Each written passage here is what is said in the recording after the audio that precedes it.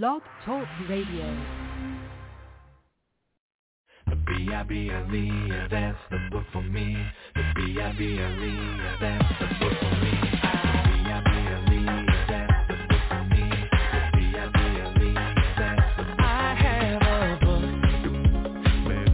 It teaches me everything that I know in this book. It shows me how I need to grow in my life. I read it every single day. It is the truth. It is my life and it's the way. It is how God speaks to me.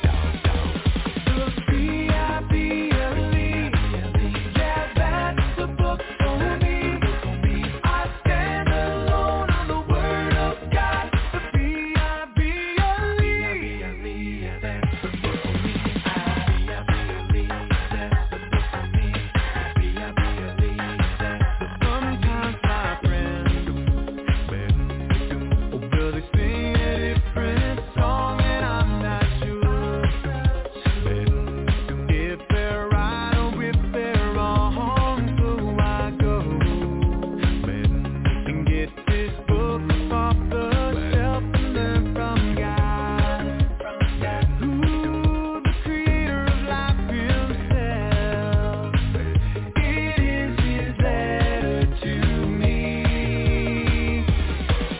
The B-I-B-L-E, yeah, that's the book for me. I stand alone on the word of God. The B-I-B-L-E. How did I begin? It's in there. It's in the book. How will the world end? Guess what? That's in there too. It's in the book. Any burning question rolling around in your mind, it's all in here to find. B-I-B-L-E, yeah, that's the book for me. I stand alone on the word of God. The B-I-B-L-E, yeah. B-I-B-L-E, yeah, that's the book for me. I stand alone on the word of God. The B-I-B-L-E, it's in the book. Yeah, that's Go Fish starting us off right with the V-I-V-L-E. And now I'm going to get the lesson started with John MacArthur and the Walk of a True Christian, Part 3. The following sermon is by John MacArthur, pastor, author, and Bible teacher with Grace to You. If you've never contacted Grace to You, we'd like to send you a free booklet by John called Is It Real? It's all about helping you answer the vital question, is my salvation the real thing? Request your free booklet by writing to real@gty.org. That's real@gty.org. And this offer is good in North America and Europe through June of 2022. And now, unleashing God's truth, one verse at a time, here's Grace to You Bible teacher John MacArthur. It's time now to open your Bible to the book of Ephesians. We have been in Ephesians for quite a while, and with a brief apology to those who are here visiting for the weekend, we'll sort of drop you in the middle here, but I think the Word of God will penetrate your heart and be helpful to you. At least that's my prayer. In the book of Ephesians, you have a kind of a model of Christian instruction. You have 6 chapters. The first 3 are about doctrine, and the second 3 are about practice, orthodoxy and orthopraxy. And all doctrine is for the purpose of practice. All biblical doctrine is but a foundation for how we live our lives. And so we are in the 4th chapter, which puts us in the second section, which is where we apply our theology in the way we live. And we've entitled this series, The True Christian's Walk. The true Christian was basically defined in the opening 3 chapters, and now we see how true Christians live. This is a definition for us. This is what describes a Christian. And you'll see that as I read to you the familiar words of chapter 4, starting in verse 17. So this I say and affirm together with the Lord, that you walk no longer just as the Gentiles or the pagans also walk, in the futility of their mind, being darkened in their understanding, excluded from the life of God because of the ignorance that is in them, because of the hardness of their heart. And they, having become callous, have given themselves over to sensuality for the practice of every kind of impurity with greediness. And here's the transition. But you did not learn Christ in this way. If indeed you have heard him and have been taught in him just as truth is in Jesus, that in reference to your former manner of life, you lay aside the old self, which is being corrupted in accordance with the lusts of deceit, that you be renewed in the spirit of your mind and put on the new self, which in the likeness of God has been created in righteousness and holiness of the truth. Therefore, laying aside falsehood, speak truth each one of you with his neighbor, for we are members of one another. Be angry, and yet do not sin. Do not let the sun go down on your anger, and do not give the devil an opportunity. He who steals must steal no longer, but rather he must labor, performing with his own hands what is good, so that he will have something to share with one who has need. Let no unwholesome word proceed from your mouth, but only such a word as is good for edification according to the need of the moment, so that it will give grace to those who hear. Do not grieve the Holy Spirit of God, by whom you were sealed for the day of redemption. Let all bitterness and wrath and anger and clamor and slander be put away from you, along with all malice or evil. Be kind to one another, tender-hearted, forgiving each other, just as God in Christ also has forgiven you. Now, our theme in chapter 4 has been spiritual transformation. That identifies the true Christian. Verses 17 and 19 that I just read to you describe the unconverted person. And then you have, as I noted, the transition in verse 20. You have learned Christ, and that is a dramatic transformation. You have heard him. You literally heard him speak by his Spirit in your heart and in his Word. You have been taught in him by the Spirit and the Word. You now know the truth in Jesus. And so with reference to your former life, you laid that aside, that corrupt life. You have been renewed in the spirit of your mind, and you are a new self, created in the likeness of God, in fact, created in righteousness and holiness of the truth. This is a dramatic 180-degree transformation that takes place at salvation. And it becomes evident who is transformed by virtue of how we behave, how we live. Back in chapter 2, we saw a very clear statement of this transformation in verses 8 through 10. Chapter 2, for by grace you have been saved through faith, and that not of yourselves, it is the gift of God, not as a result of works, so that no one may boast. And then verse 10, for we are his workmanship, created in Christ Jesus for good works, which God prepared beforehand so that we would walk in them.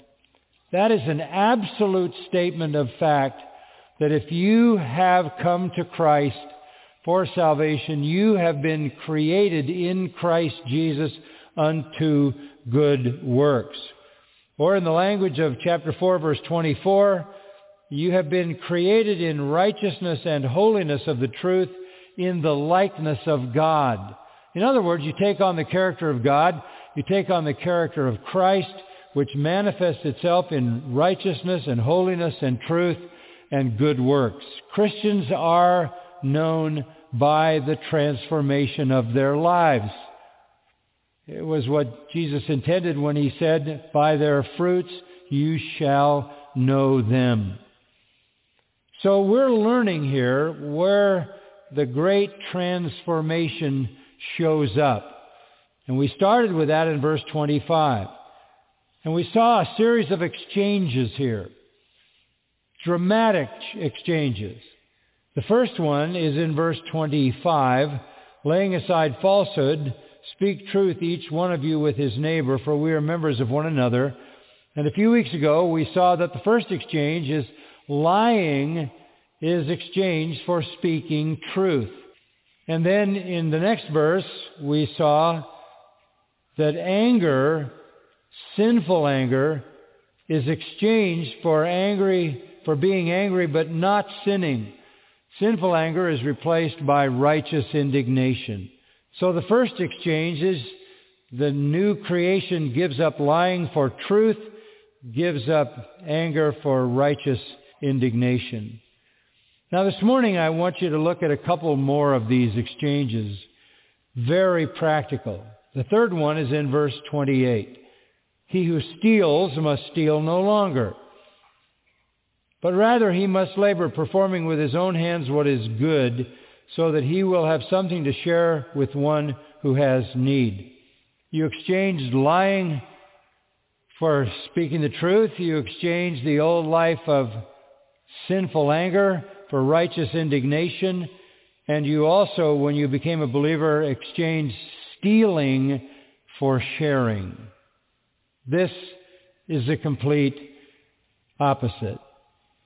So verse 28 says, he who steals must steal no longer. What does the Bible say about stealing? What does it say about robbery? What does it say about theft? Well, believe me, it says plenty. And we don't have time to cover all of it, but I do want to introduce you to some of the things in Scripture that will help us understand how God feels about it. But let me say this to begin with, that it is another one of those default human sins that is very normal for fallen people. It is normal for fallen people to be liars. It is normal for fallen people to be angry. And it is also normal for all sinners to steal, to take things that do not belong to them. This is so normal that the Bible warns against it with specificity. Clearly, in Exodus chapter 20 and verse 15 at the Ten Commandments, God said, you shall not steal. He repeated it in Deuteronomy 5:19, you shall not steal. It's a simple statement. It's also a comprehensive statement. But let me show you something of its comprehensive nature by having you turn to Exodus 22. Exodus 22, as God is giving instruction just subsequent to giving the law, he has much to say about stealing. And it's the beginning of the 22nd chapter of Exodus. And we'll look at the first 9 verses or so. If a man steals an ox or a sheep and slaughters it or sells it, he shall pay 5 oxen for the ox and 4 sheep for the sheep. Not a good idea. You steal 1 sheep and you're going to lose 4. You steal 1 ox and you're going to lose 5. This is a defense, listen to me, of private property, personal possession. God is not a communist. The Bible believes in personal property. And if you steal, you pay, and you pay abundantly.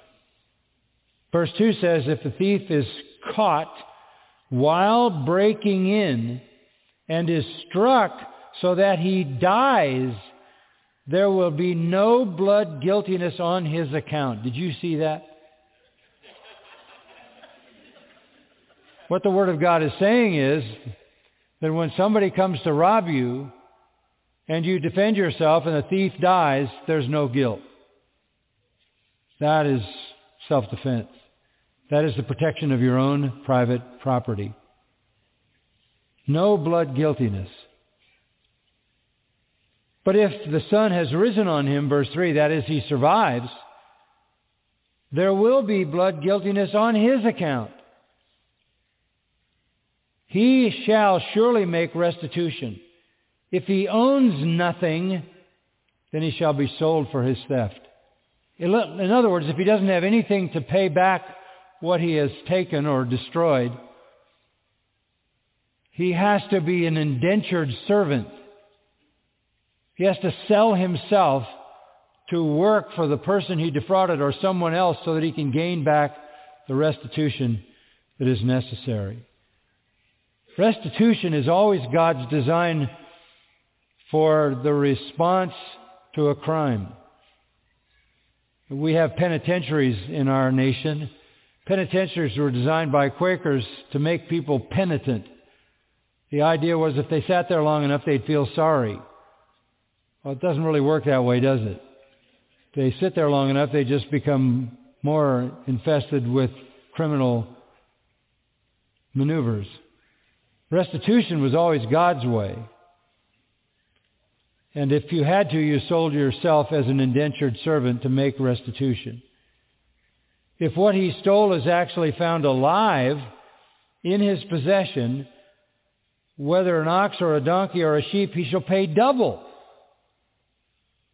So even if the person got back the property, you had to pay double for the criminal act.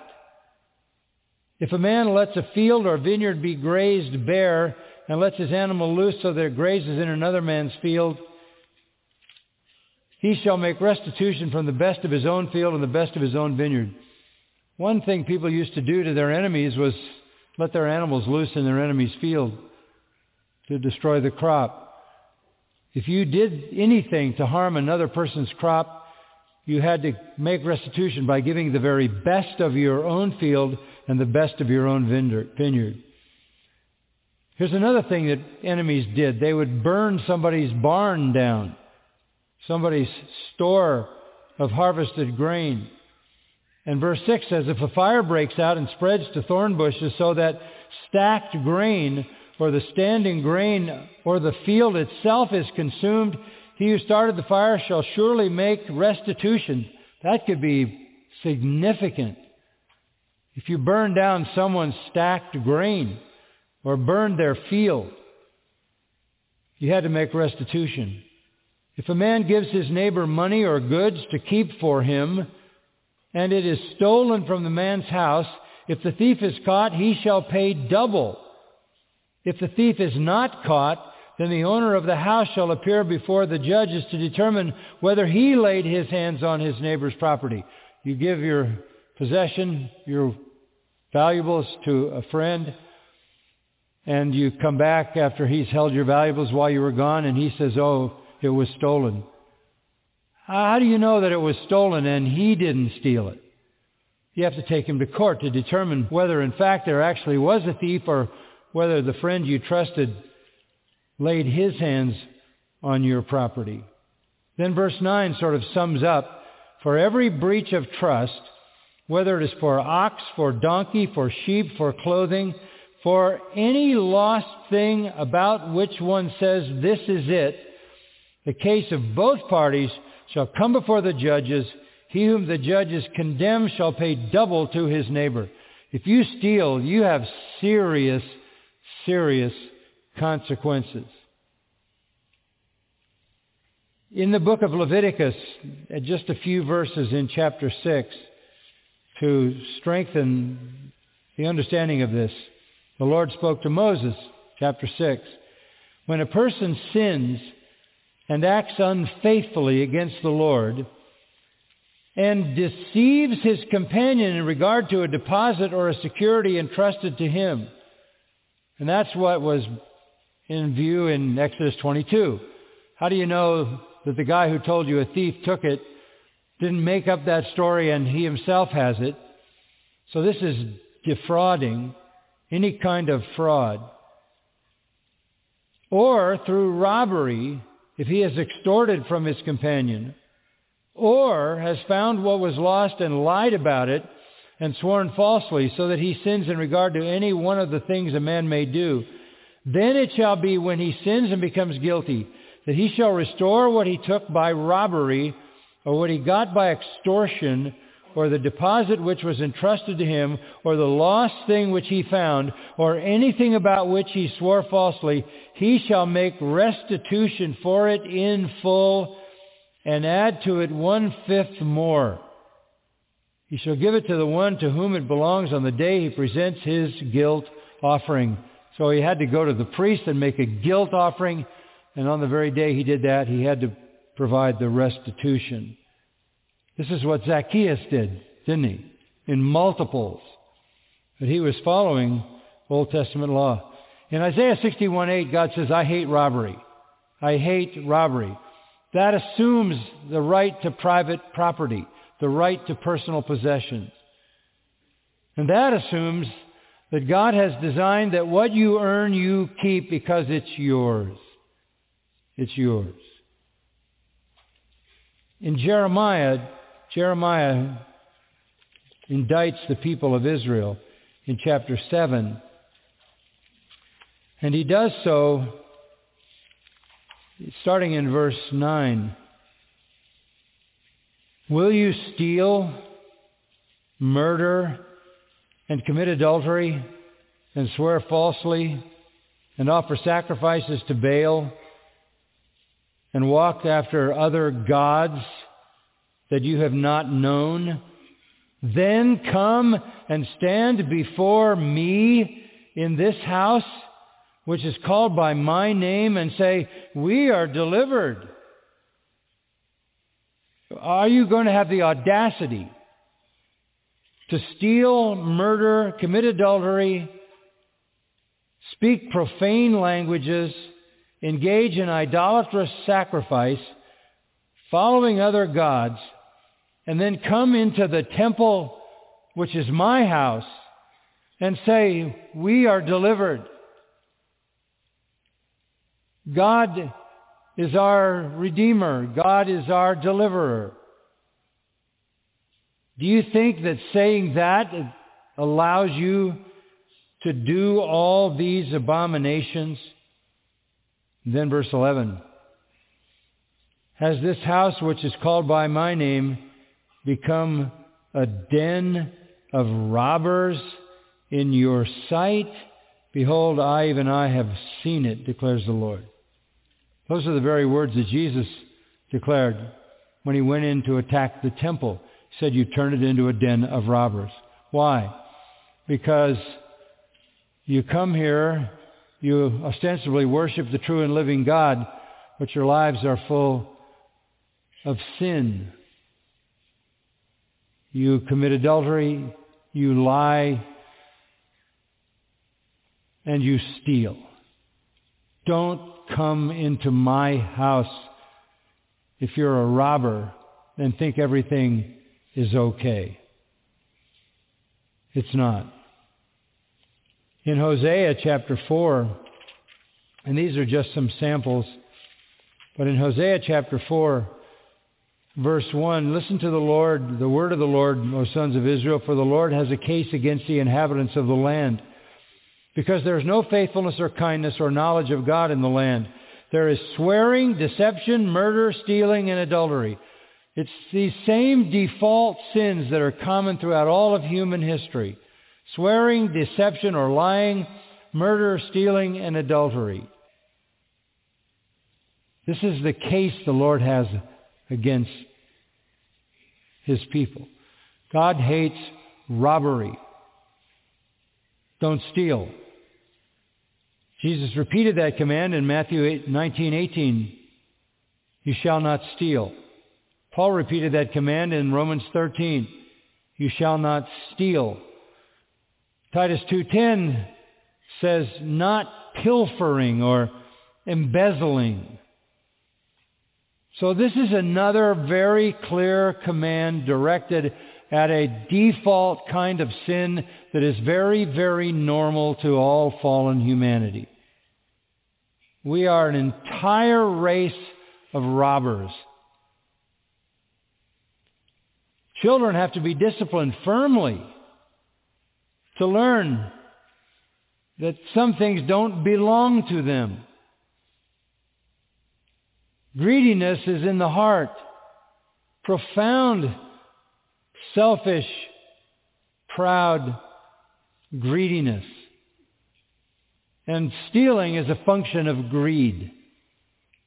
People don't really steal out of need. It is possible that that does happen on occasion, of course, for a person who is destitute and at the end and has no choice. But they don't generally steal out of need, not in the modern world. Because, well, for example, in our country, the government provides $1 trillion worth of protection against the kind of starvation that people would be threatened by providing all the available government resources that people can access. But psychologists say people don't steal out of need. That's very rare. They steal out of greed. They steal out of what is basically suggested as deprivation. I don't have what you have. I want what you have. And that's why another of the 10 Commandments is don't covet. It's envy. It's jealousy. And the envy and the jealousy leads to theft, and it can also lead to massive upheaval in society as people collectively become jealous and seek vengeance. It's a universal problem. You know that. Because we have to have a key to everything. We have to have passwords. Ad nauseum. We have to put our money in banks. They have to be in the bank but in the safe. We lock everything. We have to have codes, security systems, guards. We have to have police, detectives, lawyers, prosecutors, judges, juries. All of this entire system, for the most part, of all the kinds of crimes there are, is devoted primarily to the crime of stealing. Now we have new crimes of identity theft. Hackers. One of the reasons I don't drive an electric car. I have a 2006 car. Nobody can hack into my 2006 car. I get to go where I want to go. Nobody can reroute some electric machine and stop me before I can get to Grace Church.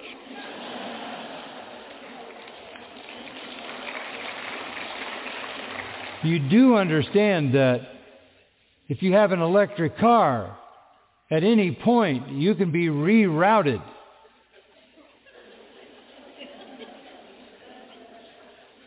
By powers you don't even know exist. We have every imaginable kind of theft, from smash and grab, people raiding drugstores and just taking everything they can get their hands on, smashing cases in jewelry stores, auto theft, all kinds of theft, non-payment of debt, that's stealing, falsifying expense accounts, that's stealing, cheating on your taxes, embezzling money, holding back wages that are due. But this is the way of the world, because there's just corruption in the world, and corrupt people lie, and they get angry, and they steal. That's just the way it is in the world. Now today, instead of our society trying to help people stay within the framework of honesty and not steal, we have a society that wants to allow for stealing. And the new justification for it is something called crimes of survival or crimes of equity. It's a new trend. It was explained this way in one article: the homeless, the poor, and the people of color commit robberies and theft to survive Any enforcement of the law on these is a violation of their basic human rights. Now we're seeing this play out right in front of us. This is the reverse of a theory that was very effective not too many years ago. It was called the broken window theory of enforcement. It had a dramatic effect on a lot of cities, particularly New York. And the broken window theory of behavior is this: you stop people at the lowest level of crime, a broken window. Because if you don't stop them at the lowest level, the thing will escalate rapidly beyond control. Why? Because people are by nature greedy, and they are discontent, and they feel deprived, and they are covetous, and that's what the fallen heart is like. Even the most well-dressed, well-educated person can embezzle millions of dollars because in his heart there is this same bent toward being a thief. But the broken windows approach to policing stopped crime at the lowest level, had a dramatically positive effect on crime. It's been replaced now by what's called survival crime. The assumption that, well, these people are so deprived they do this to survive, so we should let them do it. An illustration of that in California is Proposition 47. Proposition 47 downgraded stealing property of less than $950 from a felony to a misdemeanor and not to be prosecuted. And the goal, quote, is to eliminate racial disproportionality. So do people, because they don't have what somebody else has, even though they have access to social provision, do people who are on the low end in terms of resources, do they have a right to take something that's not theirs?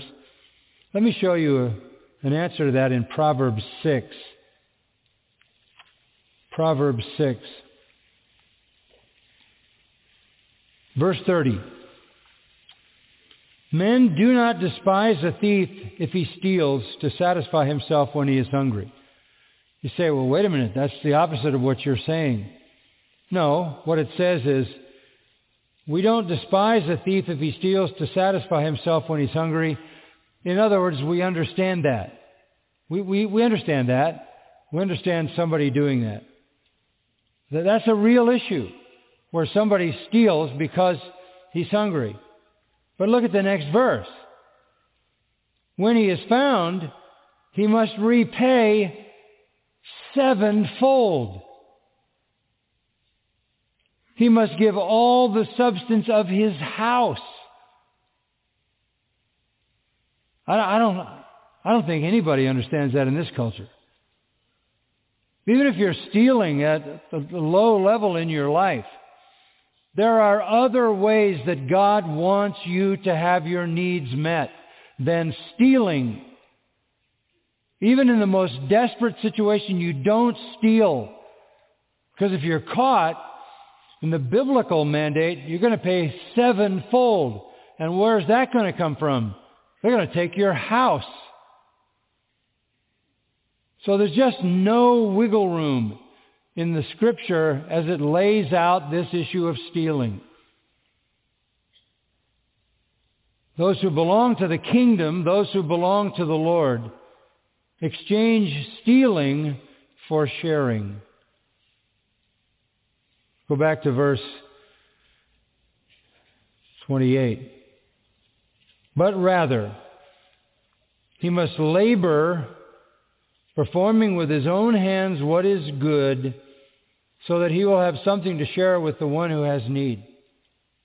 We don't take, we what? We give. Such were some of you, 1 Corinthians 6. You were thieves. You're not anymore. Now we must labor. That's kapiao, to work to the point of sweat and exhaustion, hard work. Even God had a 6-day work week. Exodus 29, 6 days shall you labor and do all your work. If you're a believer in the Lord Jesus Christ, you exchange stealing for sharing. Listen to 2 Thessalonians chapter 3, verse 10. For even when we were with you, Paul says, we used to give you this order. If anyone is not willing to work, then he is not to eat either. There's no place in the Bible for beggars and tramps and bums and street people begging.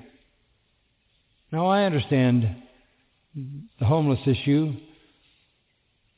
I understand that a vast majority of those people have basically put themselves in a situation like that, not because there aren't resources available, not because they don't have families, not because there's no one to help, but because they have destroyed themselves on drugs and alcohol. I understand that. Our society used to be compassionate toward those people to the degree that we had places where those people could go and be cared for and fed and given a bed. Oh, there was some stigma with what was called a mental hospital, but it provided safety for them. It provided protection and met their needs. Now they're just turned loose in the streets to their own sad destruction. If you don't work, you don't eat. That's the general rule. If you have reached a point in your life, whether by disability or by self-destruction, you can't work, that's where we come in. We work so that we can provide what is good for those who have need. But go back to 2 Thessalonians 3:10. If you're not willing to work, you're not to eat either. Paul says in verse 11, for we hear that some among you are leading an undisciplined life, doing no work at all but acting like busybodies. Now such persons we command and exhort in the Lord Jesus Christ to work in quiet fashion and eat their own bread. Eat their own bread.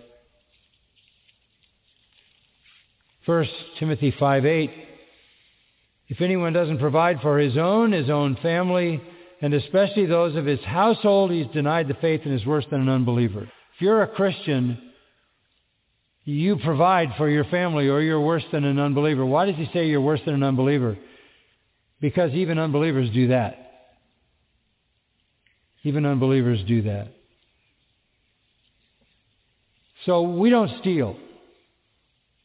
What we do, on the other hand, back to verse 28, is performing with our hands, energetic effort with our own hands, performing what is good. What is agathos? That's a word that means perfect in its kind. Brings pleasure, brings satisfaction, inherently good, inherently beneficial, pleasing to God. Why do we do that? So that we have something to share with one who has need. This is what we do. We help the destitute so that they aren't tempted to steal by providing what they need. 1 John says, if you see your brother have need and you show your compassion to him, how does the love of God even dwell in you? How can you be a Christian if you don't meet needs?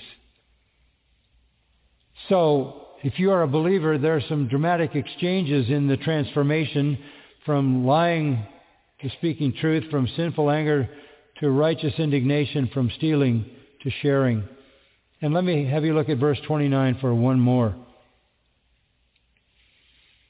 There's an exchange of corrupt speech for gracious speech. Corrupt speech is exchanged for gracious speech.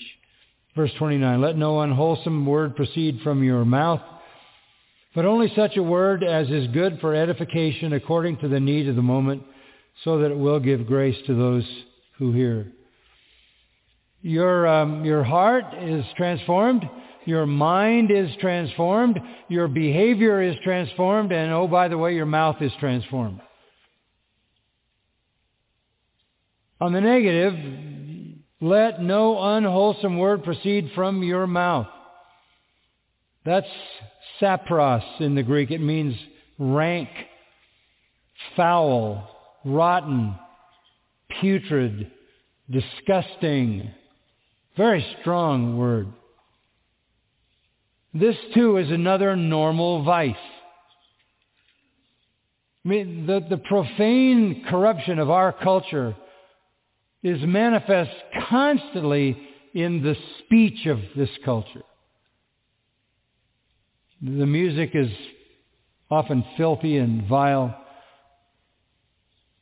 The films, television, the discourse, the conversations, it's nothing new.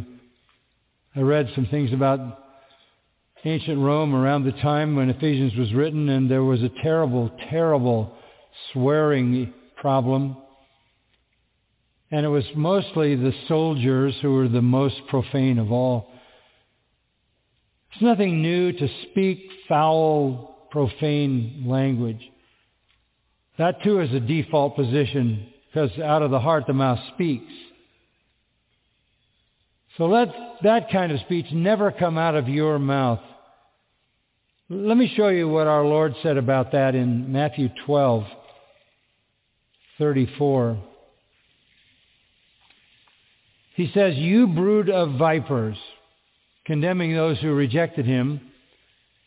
"You brood of vipers, how can you, being evil, speak what is good?" That's the basic. If you're evil, how can you speak good? Well, you can't.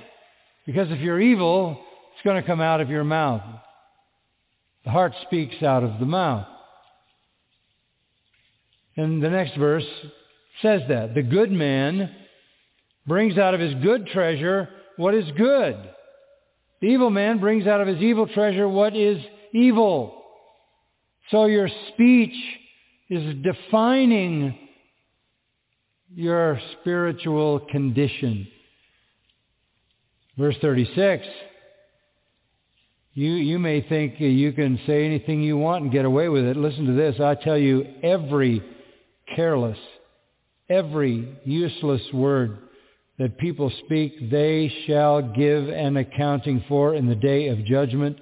For by your words you will be justified, and by your words you will be condemned. Wait a minute. We're condemned by our words and justified by our words? Well, what are we hearing? Is this work salvation? No. What it means is that when you stand before the judge and the adjudication of your eternal destiny is at stake, the evidence of your regeneration will show up in your words. The record of your words will validate the transformation. Because your words are going to be transformed. Every careless word, for those who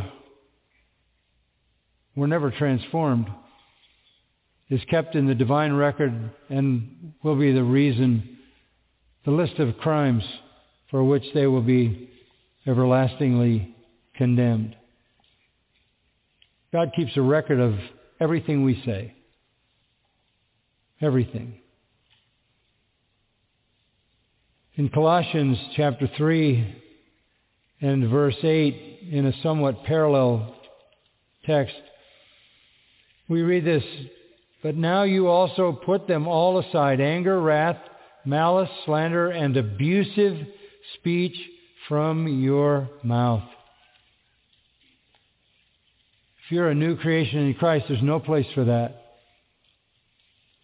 Let me give you the illustration of all illustrations in the New Testament, James chapter 3. Just listen to this. It doesn't really need much explanation. James chapter 3. Listen, you can follow along in your Bible. We'll go down through verse 10, James 3. "Let not many of you become teachers, my brother, knowing that as such we will incur a stricter judgment. If you're a teacher, you're going to have a stricter judgment because you're going to be in a position where you're saying more words publicly. And we all stumble in many ways. If anyone doesn't stumble in what he says, he's a perfect man, able to bridle the whole body as well. In other words, you better be careful before you become a teacher and you put yourself in the public and you know that all your words are going to be heard, and in this generation heard and recorded and kept forever and ever and ever and ever. You better think before you want to put your entire life on public record, because we all stumble. And controlling the tongue, to do it perfectly, you'd have to be a perfect man. Verse 3, James says, if we put bits in the horses' mouths so that they will obey us, we direct their entire body as well. Look at the ships also, though they are so great and are driven by strong winds, are still directed by a very small rudder wherever the inclination of the pilot desires. So also the tongue is a small part of the body, and yet it boasts of great things. See how great a forest is set aflame by such a small fire.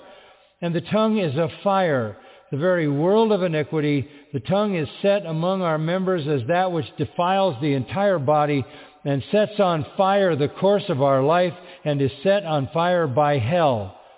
Wow. What a description of the tongue. Every species of beasts and birds and reptiles and creatures of the sea is tamed and has been tamed by the human race. But no one can tame the tongue. It is a restless evil and full of deadly poison. With it we bless our Lord and Father, and with it we curse men who have been made in the likeness of God.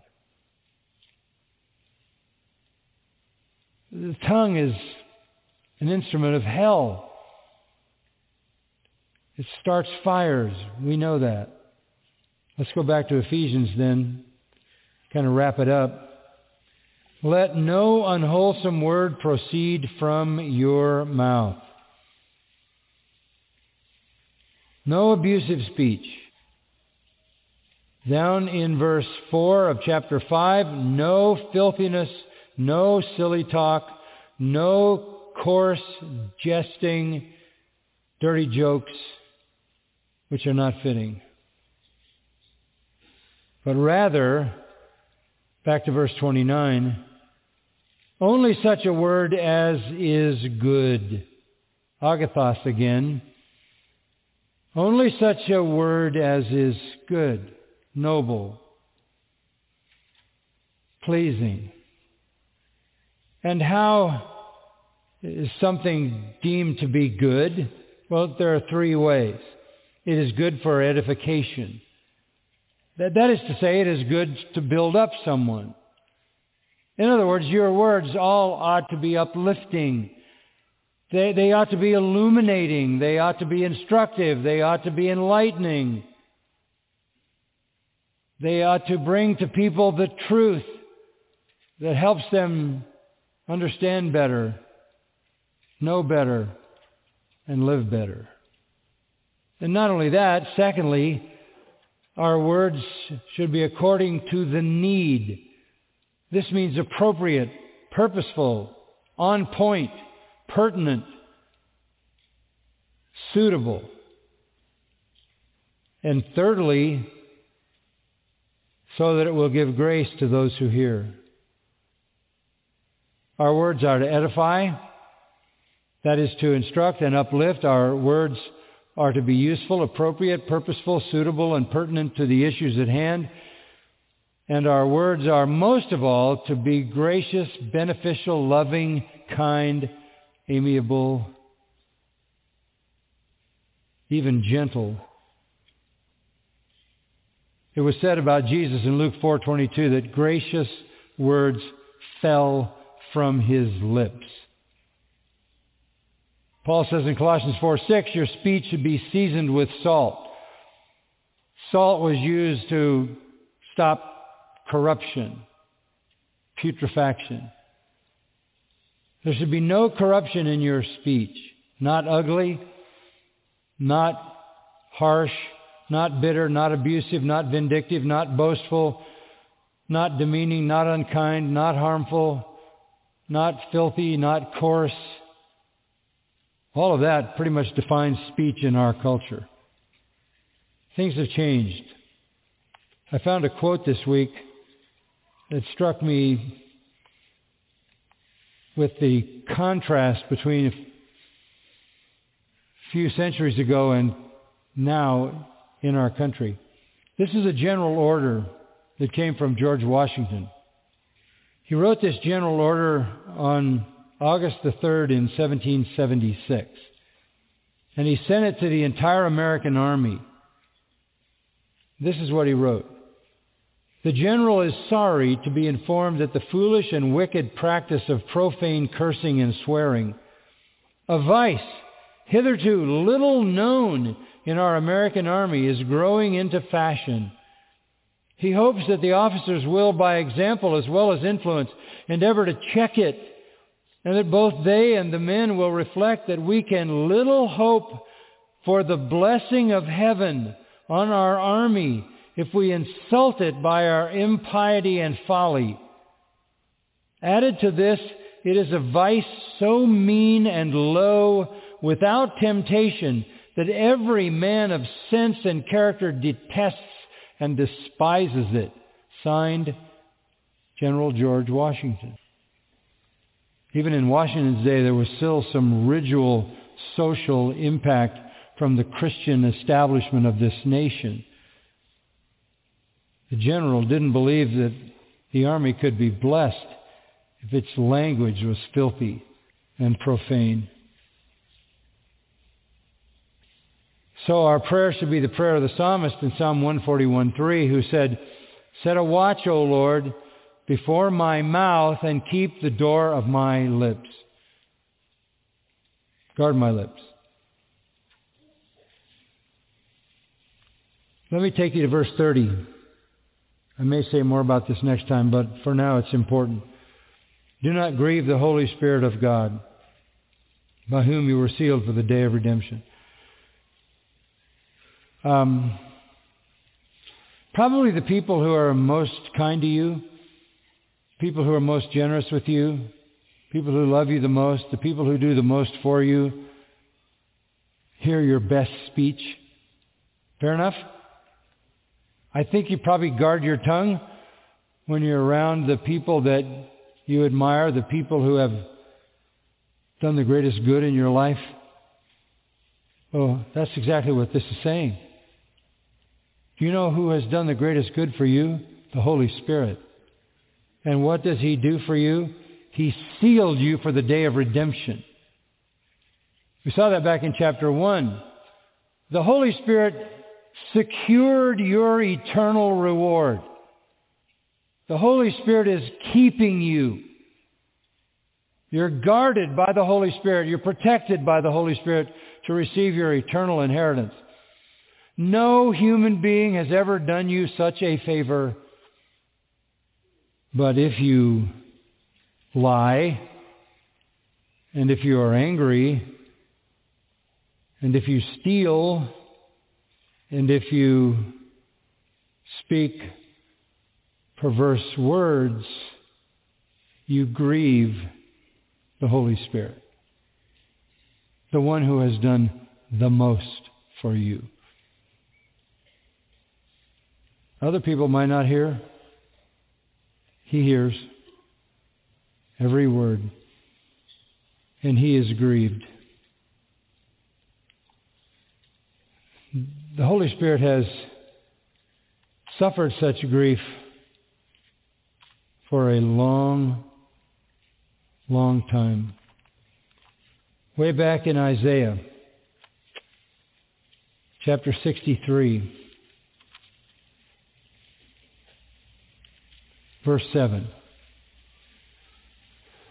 God recalls all that He's done for Israel. I shall make mention of the loving kindnesses of the Lord, the praises of the Lord, according to all that the Lord has granted us, and the great goodness toward the house of Israel. Isaiah is just recounting God's loving kindnesses, which He has granted them according to His compassion and according to the abundance of His loving kindnesses.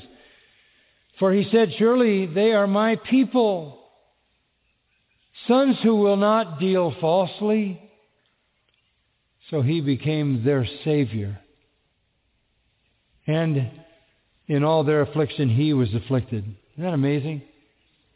He took them to Himself, and He became their Savior, and He suffered their affliction, and the angel of His presence saved them.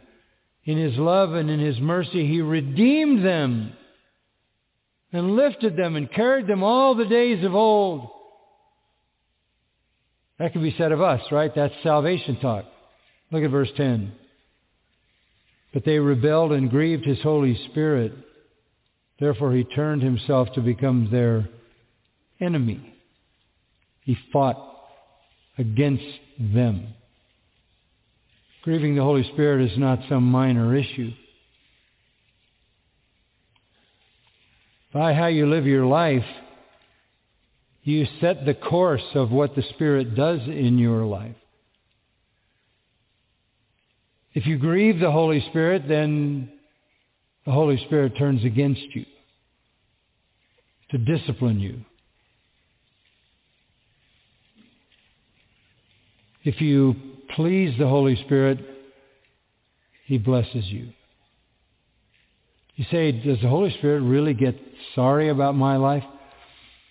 Yes, the Holy Spirit grieved, and the term used here means severe grief.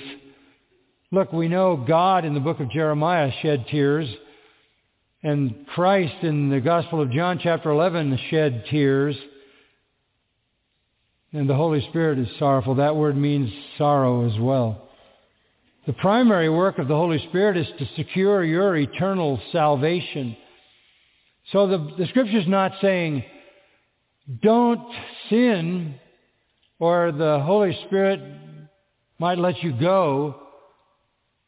He's saying, don't sin because He will never let you go. So it's not that you're not sinning out of fear, it's that you're not sinning out of love. The one who has done the most for you is God the Holy Spirit. And your motive for holiness is gratitude and worship. Put away lying, put away anger, put away stealing, put away unwholesome words. And you will not give a place for Satan. And you will not grieve the Holy Spirit.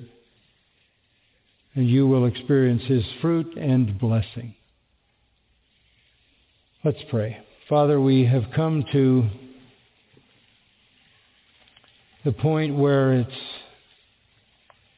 our desire that your Holy Spirit would take the word that we have heard and make application in our hearts. It is not that we sit under the preaching of the Word of God in order that we might be spiritually entertained. It is that we might be instructed and convicted and encouraged.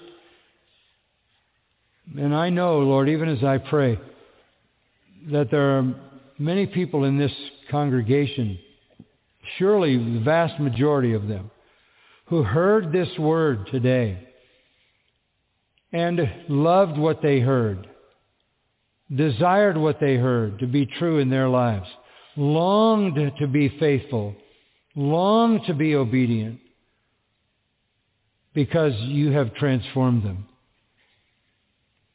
So that even this confronting of sin is an encouragement to the true believer, because the true believer says, yes, yes. And that is the Spirit witnessing with their spirits that they do belong to you. But there are some here who have no sense of longing or desire for these righteous things. And therein lies the evidence that they are without God, callous, insensitive, in their sin, because they desire the very things that are opposite of what true believers desire. And thus we can examine our own hearts this morning and know our spiritual condition. Is our response, yes, Lord, yes, Lord. This is what I desire for your glory. I don't want to grieve the Spirit who has done such eternal good for me.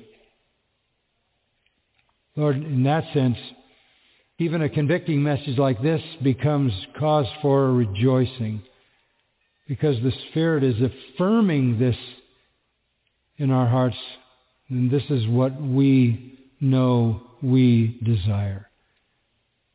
Thank you for that witness. For those who don't know you, Lord, grant them saving grace and power this day, we pray. In the name of our Savior, amen. You've been listening to John MacArthur, Bible teacher with Grace to You. For free access to all of John's lessons and a listing of study Bibles and books available for sale, visit Grace to You's website at gty.org. John MacArthur and Grace to You reserve all copyright protection under applicable law. Our copyright policy is available at gty.org, and it includes instructions for and limitations on duplicating this digital file.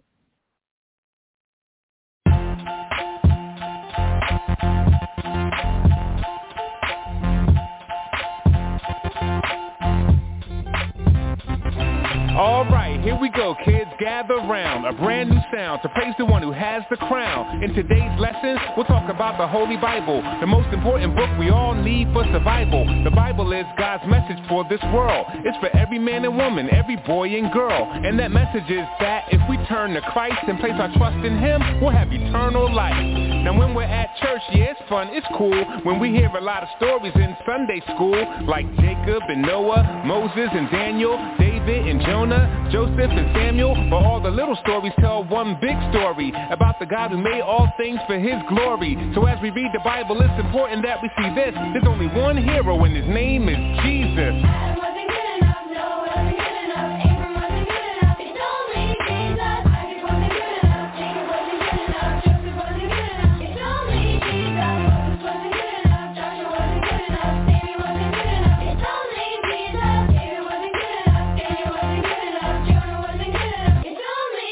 In the story of the Bible, where should we begin? When God made the whole wide world just by speaking. By His great might, He said, let there be light. The light He called day and the dark He called night. He made the earth and the seas, the dirt and the seeds, the herds and the trees, the birds and the bees. But the big surprise God had up the sleeve. On day number 6, created Adam and Eve, made in the image of the beautiful Most High.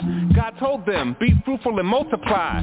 Everything's yours, but that tree do not try, because in the day you eat it, you're surely going to die. I'm sure you know the rest. Yes, they failed the test, and ever since then the world has been a big mess. So as we read the Bible, it's important that we see this. There's only one hero and His name is Jesus.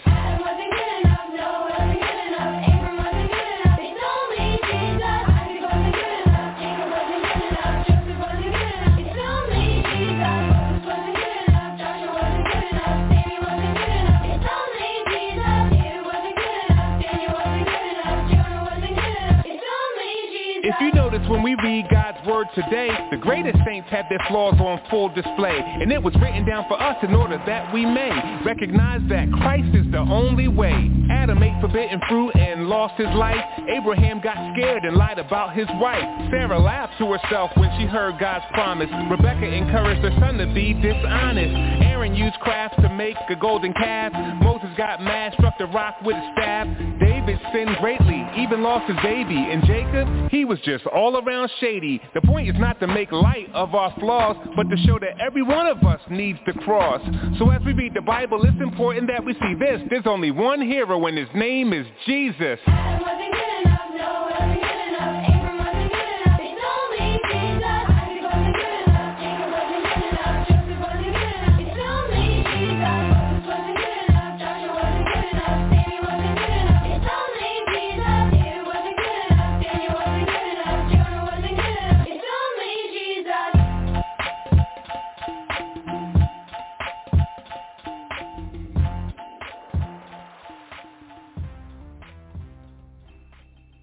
soft tissue in old fossils?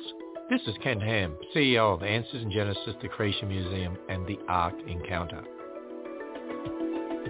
Secular scientists believe dinosaurs became extinct 65 million years ago, but the Bible teaches that all life, including dinosaurs, was created only 6,000 years ago. Most of the dinosaur fossils were buried during the global flood, around just 4,000 years ago. In 2005, a team of scientists discovered soft tissue in a T-Rex bone. Now this shocked the evolutionist community, but it was just the beginning of many similar finds. Now how can soft tissue, including blood vessels, remain intact for millions of years? Well, it can't, but it's entirely consistent with the Bible's timeline of thousands of years. Plan your visit to the Ark Encounter and the Creation Museum when you visit us at AnswersRadio.com. Children are free, and it's fun for the whole family. Go to AnswersRadio.com.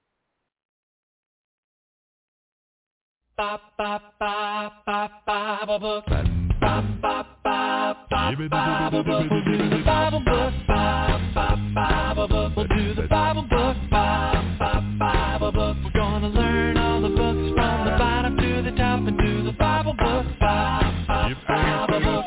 Genesis, Exodus, Leviticus, and Numbers. Do the Bop. Deuteronomy, Joshua, Judges, and Ruth. We'll do the Bop. Yeah. First and Second Samuel, First and Second Kings, First and Second Chronicles. Makes me wanna sing and do the Bop.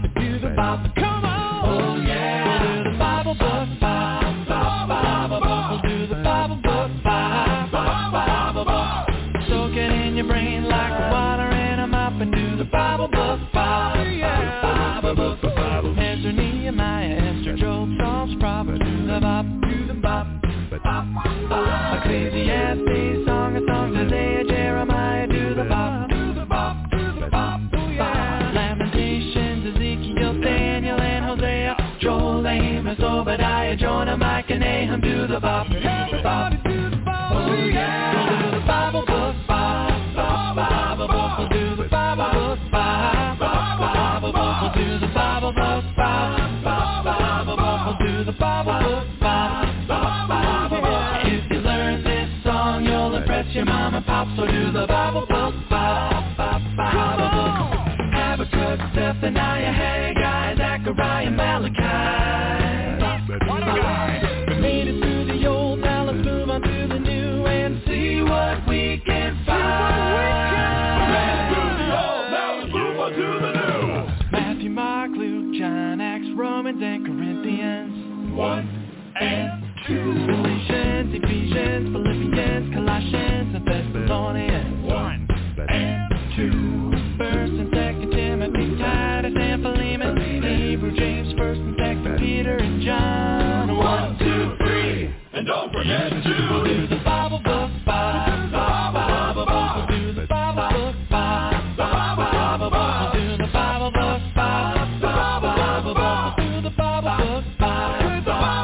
book. We had a lot of fun. I wish we didn't have to stop. We'll do the Bible book. Oh yeah. We'll do the Bible book. We'll do the Bible book. We'll do the Bible book.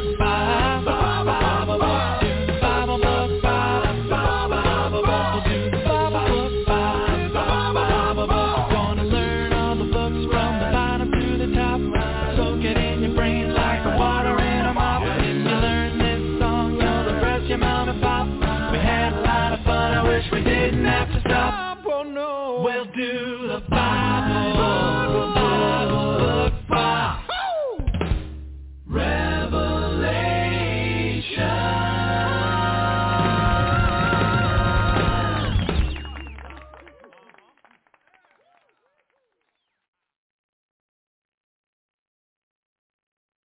Earth's rapidly decaying magnetic field.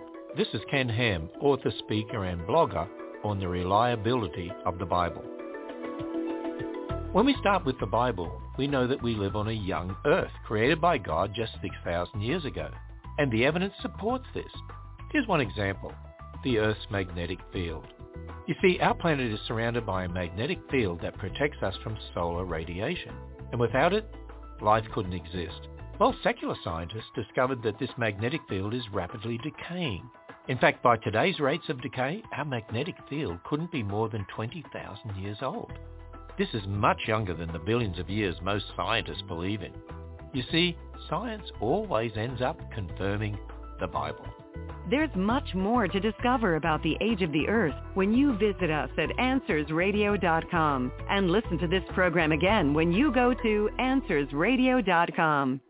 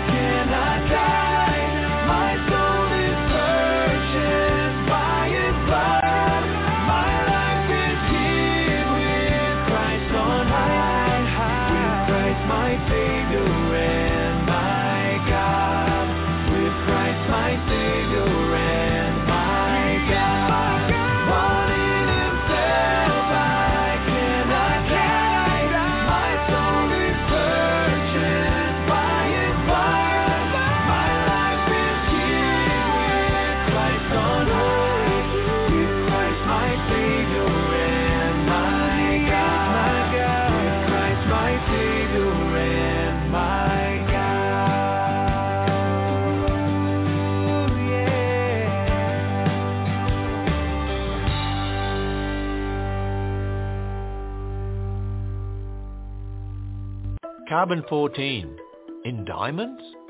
This is Ken Ham on a mission to call the church back to God's Word and the Gospel. Carbon-14 is a radioactive form of carbon that over time completely decays away. Now it can't last more than 100,000 years at most, but did you know there's still carbon-14 in things like coal, fossils, and even diamonds? Think about it. If coal and fossils were really millions of years old, as secular scientists claim, then we shouldn't find carbon-14 in any of them. But we do. And diamonds are supposed to be 1 to 3 billion years old, yet they have carbon-14 in them. They simply can't be that old. But in a biblical worldview, this all makes sense because the earth is just a few thousand years old. It's not billions of years old. Discover more answers when you visit us at AnswersRadio.com and plan your trip to the popular Ark Encounter. Plus, subscribe for Ken's Daily Insights at AnswersRadio.com.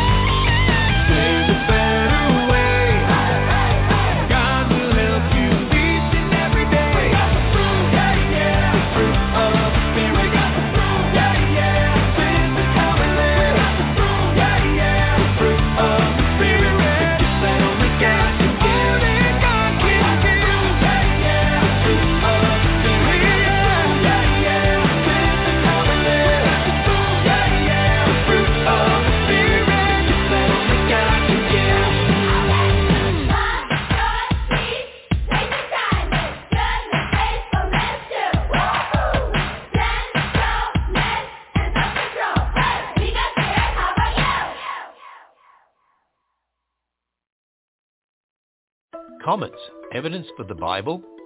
This is Ken Ham, CEO of the ministry that built a full-size Noah's Ark south of Cincinnati. Our solar system is full of chunks of dust and ice called comets. Now, as these comets orbit the sun, the ice evaporates, and the dust forms a beautiful tail. As this happens, the comet gets smaller, and eventually it disappears.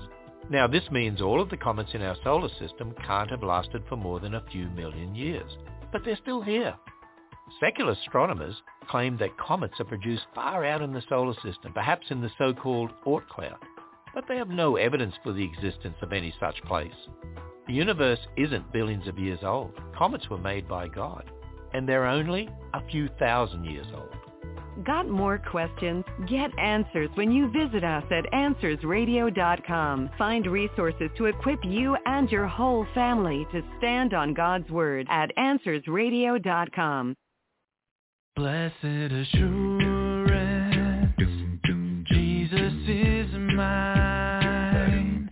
Oh, what a foretaste of glory divine, heir of salvation, purchase of God, born of His Spirit, washed in His blood. This is my story, this is my song, praising my Savior all the day long. This is my story, this is my song, praising my Savior all the day long.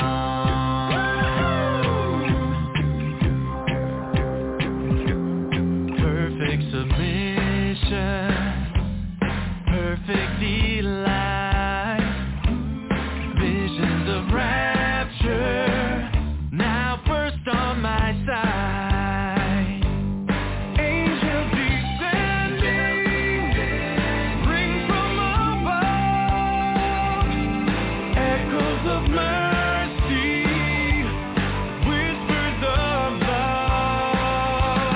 This is my story, this is my song, praising my Savior all the day long. This is my story,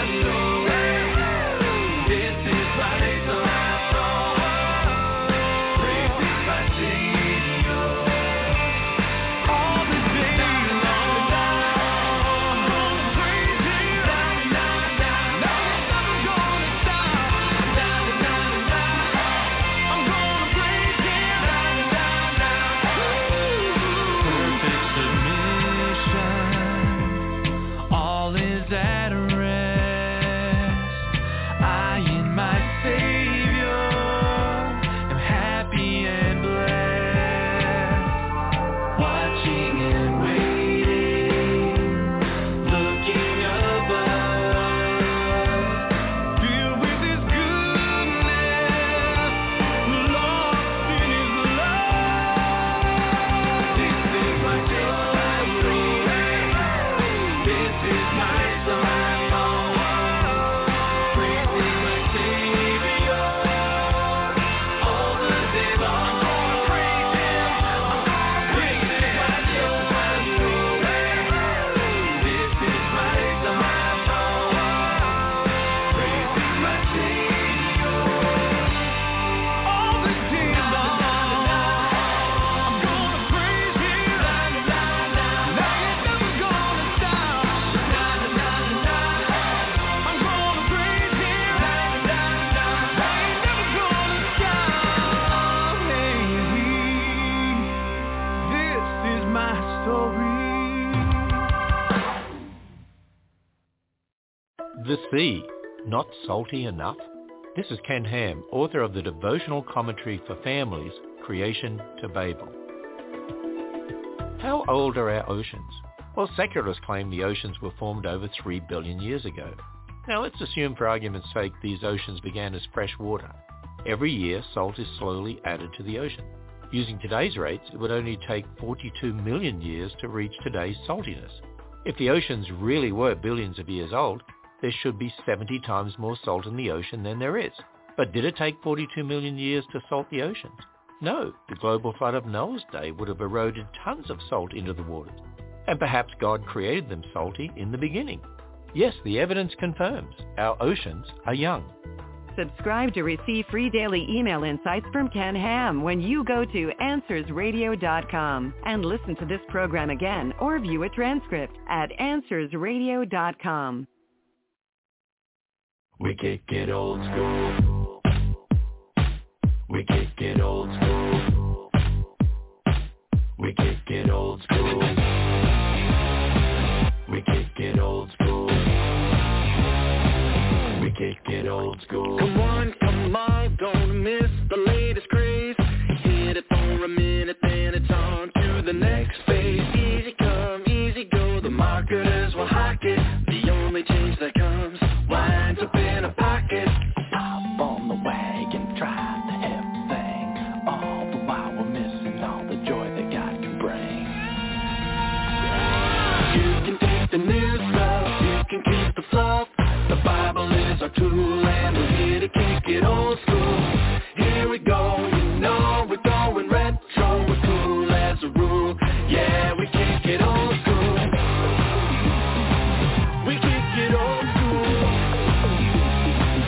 We kick it old school. Brotherly emerging like a moldy piece of bread. We act as if the holy word of God is all but dead. All we need to know is right there on the pages. Why are we obsessed with who the guy on stage is? Dance the hottest dance, get the latest buzzy. You're gonna find out Jesus wasn't very fuzzy, was he? You can take the new stuff, you can keep the fluff. The Bible is our tool and we're here to kick it old school. Here we go, you know we're going retro. We're cool as a rule, yeah, we kick it old school. We kick it old school. We kick it old school. We kick it old school. We kick it old school. If you believe the Bible's true, you're kicking it old school. And life's not all about you, you're kicking it old school. If you know you're in a bad spot, you're kicking it old school. And you need the grace of God's got, you're kicking it old school. You pray to God on your knees, you're kicking it old school. You make it no apology, you're kicking it old school. There's one more thing to say, you're kicking it old school. Jesus is the only way. You can take the new stuff, you can keep the fluff. The Bible is our tool and we're here to kick it old school.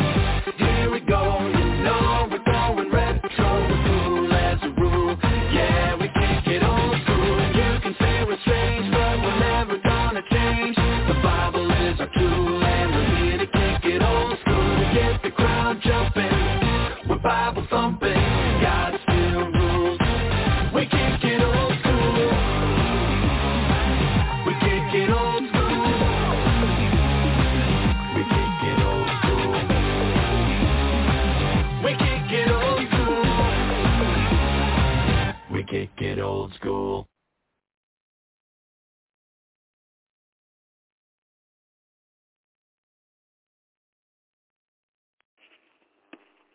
There's a moral argument for God that's really interesting. And it's not you need God in your life as a person to have morals. This is something very, very different than that. I hope you hear me. Is instead is this idea that if morals are real, if we're all around the world perceiving morals as an objective reality, not just hardline moral rules that you apply always without consideration of circumstances, but rather morals as just an objective reality, then that implies that there's some sort of moral source, there's a God. I think is the best explanation, that God is the grounding for moral truth because he's a personal and holy being, and this in Christian theology, God is holy. That becomes the grounding of moral truth, so that when we all look around and we go, hey, that's right, that's wrong, we're not making it up. We're actually looking into the world and we're perceiving moral realities that are stemming from God's very nature. But if there was no God, it's hard to explain those moral realities without some things that sound pretty fanciful.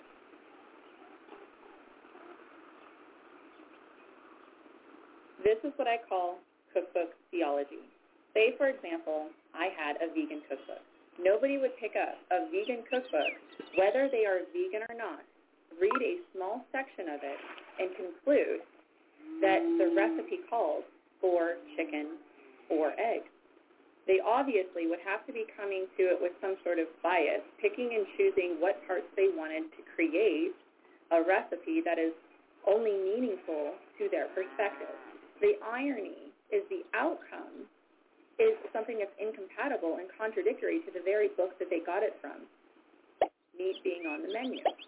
There are certain rules that accompany a vegan cookbook, whether we like it or not. I say that people do the same thing with the Bible.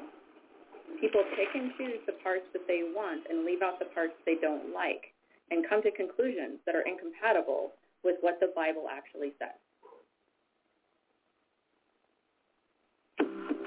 Welcome to the 1 Minute Apologist. Apologetics seeks to give credible answers to curious questions, to give a defense. Why does God harden hearts?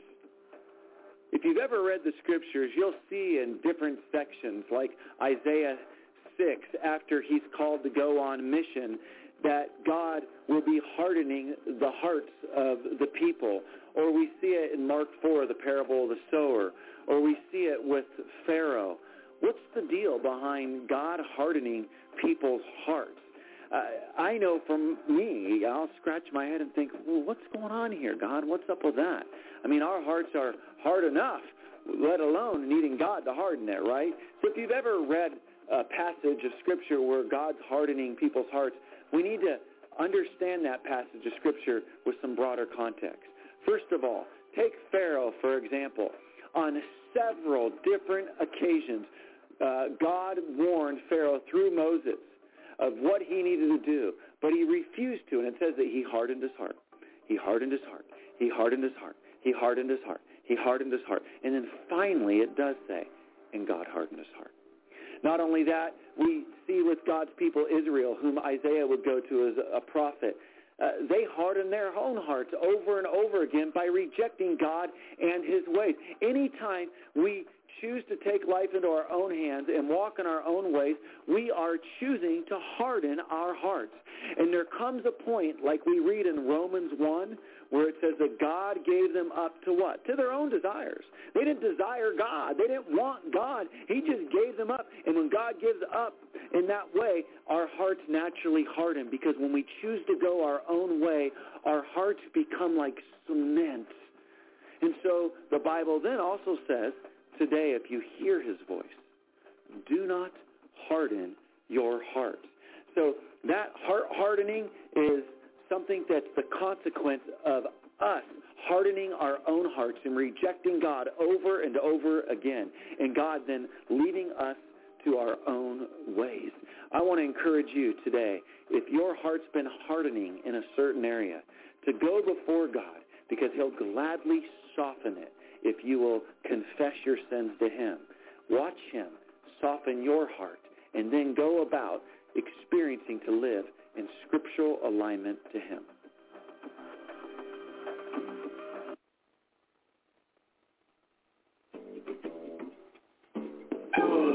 In Luke 19, when Jesus entered Jerusalem on a donkey's colt, the multitude of the disciples threw down their coats and palm branches and said, "Blessed is the King who comes in the name of the Lord." The Pharisees said, "Teacher, rebuke your disciples." But Jesus answered, "I tell you, if these were silent, the stones will cry out." Now, often Jesus' reply is taken to mean that if the people stopped praising Christ, creation itself would sing his praise. After all, Psalm 69:34 says, "Let heaven and earth praise him, the seas and everything that moves in them." And Isaiah 55:12 says, "The trees will clap their hands." But that's not what Jesus was implying. His statement in Luke 19:40 is in the future tense, prophesying of something that will soon take place. Habakkuk 2:11 says, "Surely the stone will cry out from the wall," referring to the judgment on the Chaldeans for the wickedness they had done to Israel. Jesus was saying that the judgment of Babylon would be the same judgment that would come to Jerusalem. In the very next passage, he laments over Jerusalem and prophesies of their destruction. "They will level you to the ground. They will not leave in you one stone upon another, because you did not recognize the time of your visitation." 40 years later, what Jesus prophesied would happen, happened. The King who died on a cross and rose from the dead is coming back again. If you believe in him, you will be saved. But whoever did not believe will perish in judgment, because you did not recognize the time of your visitation. When we understand the text. Friends would walk up to me and be like, "What the f*** is in your mug?" And I would just tell them, "What am I supposed to say?" "You don't understand." "Well, now you just blew it. Just answer the question." It's been a disaster. Dear Mr. Friel, this is from Owen. I don't agree with the sinner's prayer, but if it does happen in a local church, what should the pastor or whoever initiated the prayer do so that the congregation doesn't walk away with false assurance? Yeah. Are we talking altar calls here or just sinner's prayer? He just said sinner's prayer. Okay. Okay. The question, before I would answer the question, is, that was kind of Bill Clintonian. Well, the question before the question is, you got a question. Just answer the question. But I do want to ask a question. How does somebody get saved? Is it through a sinner's prayer? Well, yes, the prayer of a sinner who repents and trusts in the Lord, that prayer is definitely heard, and God will receive anyone who comes to him. In fact, you can't really be a Christian without a sinner's prayer. Was just reading through J.C. Ryle's rather short treatment on the subject of prayer. And he said every Christian is a praying Christian because you can't become a Christian without calling out to God, without speaking to God, without asking him for his mercy, his acceptance, his forgiveness. So everybody's a praying person. If you're a Christian, you started out with a prayer of a sinner, but that's different than today's concept of sinner's prayer, which you know how it goes. Just bow your head, close your eyes, with nobody looking. Repeat after me. Dear Lord, I'm a sinner. I'm a sinner. Now, people can certainly be saved doing that because that is their heart, and the pastor is helping them articulate it. I just don't think that it is the best way to call somebody to salvation, because you're putting your words into the mouth of the individual. Somebody might, if somebody's being totally convicted by the Holy Spirit of sin, righteousness, and judgment, when they say, well, what am I supposed to say? The answer is talk to God. And you know what they're going to say? If they're being convicted of sin, I am so sorry. Forgive me. Have mercy on me. Would you please cleanse me? They'll know what to say. They don't need a leading. So can it be done? Well, I wouldn't say it's a sin if you do it. Do I think it's ideal? No, and the reason is, first of all, we don't see that biblically. We don't see it that somebody leads somebody in a sinner's prayer. I'm okay with the prayer of a sinner to get saved, but the sinner's prayer concept of parroting what somebody else says, I don't see it as being biblical, and I think we've seen the results, haven't we? What has been the fall-away rate, the number of people who have said the sinner's prayer, and typically, by the way, the sinner's prayer usually has little to do with sin. Dear Lord, I'm really sorry. I've messed up my life, and would you come into my heart? Would you give me a second chance? See what I did there? And what has been the fruit of that evangelistic effort? It's been a disaster. So many false converts. There's so many people. Maybe you're one of them. You've asked Jesus into your heart 1,000 times, but he doesn't seem to stick around. Question, does Jesus dwell in our heart? Answer, yes. Question, how does he get in there? And the answer is, he's regenerating you. The fruit is repentance and faith, and he then dwells with his child. So what would I say to make it better? I don't know that you can say anything to make it better. I think there's things you could say to make an altar call better. I'm not a fan of that. I don't think you're a heretic if you do it, but I do think that demands an awful lot of explanation. You need to understand, here's why we're calling you down to this altar, and you better have a reason, otherwise don't do it. We're calling you down because we just want you to have a place where you can be quiet, not distracted. These steps are not special. There's nothing sanctified about this area of the building. But if you want to come on down to, well, why would you have them come down? Why can't they just sit right in their chair? Why can't you tell somebody who's in your congregation, if you're here today and you are under the conviction of the Holy Spirit, do not delay right now in the privacy of your own heart. Bow your head, demonstrating that you are suddenly understanding who the king is in this relationship. And you call out to God now. Pour out your heart. Tell him how you've been. Ask him for his mercy. Beg him to receive you. And you have his word, he will. You don't understand. But now you just blew it. I was just going to give quiet. I'm sorry. For the person to take the time and do that. I just don't see any need for the altar. All it does is send the wrong signal. Oh, I've got to do that to talk to God. Or I've got to walk the aisle in order to make a public profession. No, here's how you make a public profession of faith. It's called baptism. That's where you do it. You don't need to stand, raise your hand, bow your head, close your eyes, walk an aisle, kneel at an altar. You need to call out to God. Now, can there be people who were saved who walked an aisle? Yes. But statistically, they're the exception, not the rule. So if you are currently loving the Lord, you did an altar call, but your life, it definitely was changed. Sweet. You're bearing fruit. Cool. Don't think twice about it.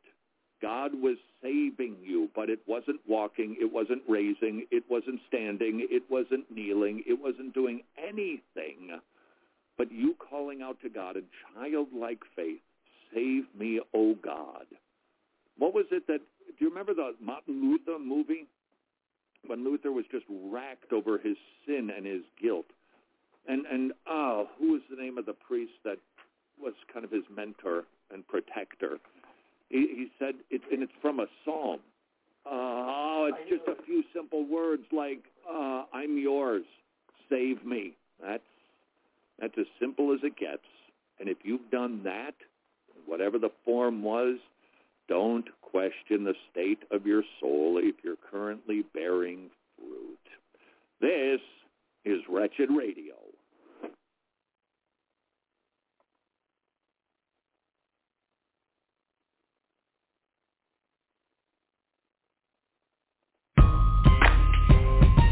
Yeah, he made us all, yo.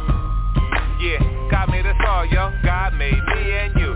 Sing, children. So we all have a different story. Come on. God made me and you. Me and you, yo. God made me and you. For our joy, yeah. For our joy and for his glory. For his glory. God made me and you. Me and you, yep. God made me and you. Yeah. When God created the heavens and earth, he did it to show off his glory and worth. In Genesis 1, what we see in each verse is God made a world that is truly diverse. From icebergs to insects, tornadoes to trees, from lions to lizards, flamingos to fleas. Each in their own way, their God they are praising. Their differences cry out, God is amazing. But the crown jewel of the work of his hands are made in his image, both woman and man. We're not accidents, we are part of his plan. Yup, God made me and you. Let's go. So we all have a different story. God made us. God made me and you. Yeah. God made me and you. For our joy, y'all. For our joy and for his glory. For his glory. God made me and you. Yeah. God made me and you. Come on. Just as two snowflakes are never the same, each person is different, unique in their frame. God made them all, each kind and each sort. He made some people tall and some people short. Dark skin, light skin, and all in between. In each color and shade, his beauty is seen. The Lord knows the number of hairs on your head, whether brown or black, whether blonde, gray or red. With some call ethnicity and others call race, we should celebrate as a gift of God's grace. You're wonderfully made from your feet to your face. Yup, God made me and you. Let's go. We all have a different story. We all different. God made me and you. God made us though. God made me and you. Yeah. For our joy and for His glory. God made me and you. Yeah. God made me and you. At the cross we see what God's love is about. There's no type of person that Jesus left out. Because Jesus died and rose from the grave, all those who trust in the Lord will be saved. In the book of Revelation, chapter number 7, the church from all times is gathered in heaven. Each tribe and people, language and nation, all thanking God for the gift of salvation. Together, forever, with saints of all kinds, through each the glory of the Lord's gonna shine. This is exactly what God has designed. When God made me and you, let's go. We all have a different story. God made me and you. He made us all, y'all. God made me and you. For our joy. For our joy and for His glory. God made me and you. Say what? God made me and you. Yeah. Different colors and different shades, all fearfully and wonderfully made. Through each the glory of God displayed. God made me and you. For all of our you, all are lost. All of great need for the cross. Jesus died, rose, and paid the cost. God made me and you. Different colors and different shades, all fearfully and wonderfully made. Through each the glory of God displayed. God made me and you. For all of our you, all are lost. All of great need for the cross. Jesus died, rose, and paid the cost. God made me and you. Sorry about that. I had to get some food. And what I'm going to do for you now, I'm going to play this. I told you, if we get the attendance record, I get the church logo tattooed on my arm. Oh, what a bragger, nothing but. I went to the Masters golf tournament.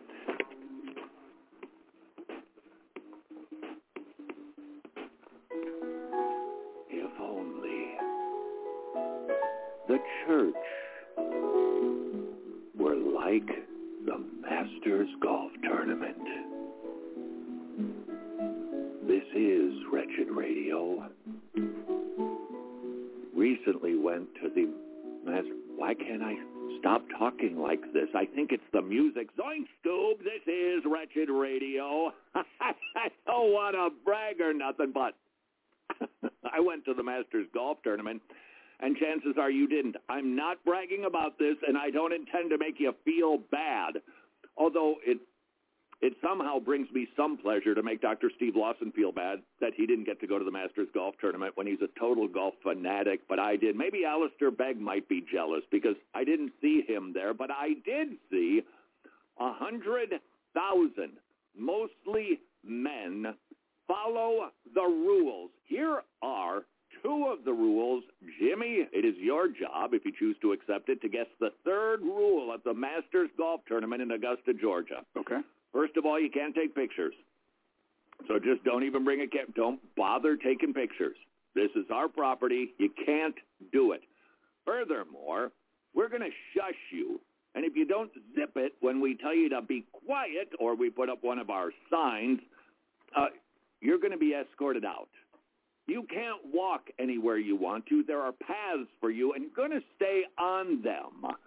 And these men who were so delighted to be at the Masters golf tournament said, "Yes, sir, please just let me in." And if that doesn't persuade you that the church should consider becoming more like the Masters golf tournament, here's the rule that was a shocker. Jimmy, would you like to guess, sir, what is the most fantastic, and I mean it's really, when you think about it, absolutely shocking rule of the Masters golf tournament? Does it have something to do with applause? Yeah. It does. Well, sure, that's a rule too, but that's not the biggie that I'm thinking of. Okay. You have to surrender your cell phone before entering the property. Oh. What? You want me to take away my heart? You want me to take away the control center and give it up for 12 or 14 hours? Yes. And we did. Happily. Why? Because we wanted to be in there. And I can't help but think if the church perhaps adopted the Masters Golf Tournament methodologies and values and beliefs about what it is that they are doing on that very special weekend, we might just stop shrinking or at least stop being laughed at. The seeker-sensitive model, going back now, perhaps 40 years, you pick the date, when a group of evangelicals said, hey, people are dropping like flies. What can we do to get some of them back to church? What can we do to encourage the world to check us out? And so we decided to make church cool, relevant, hip, relational, fun. You going to your Easter egg hunt this Easter?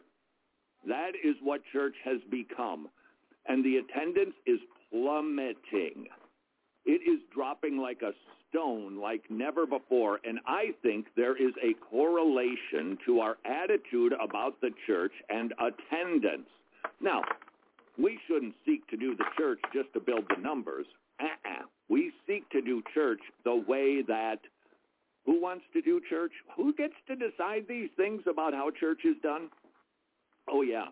It's supposed to be Jesus. And the question that we therefore should ask when it comes to every element of the service is, how would Jesus like this done? If he is, Hebrews 2, the worship leader in the middle of his people, how does he want worship led?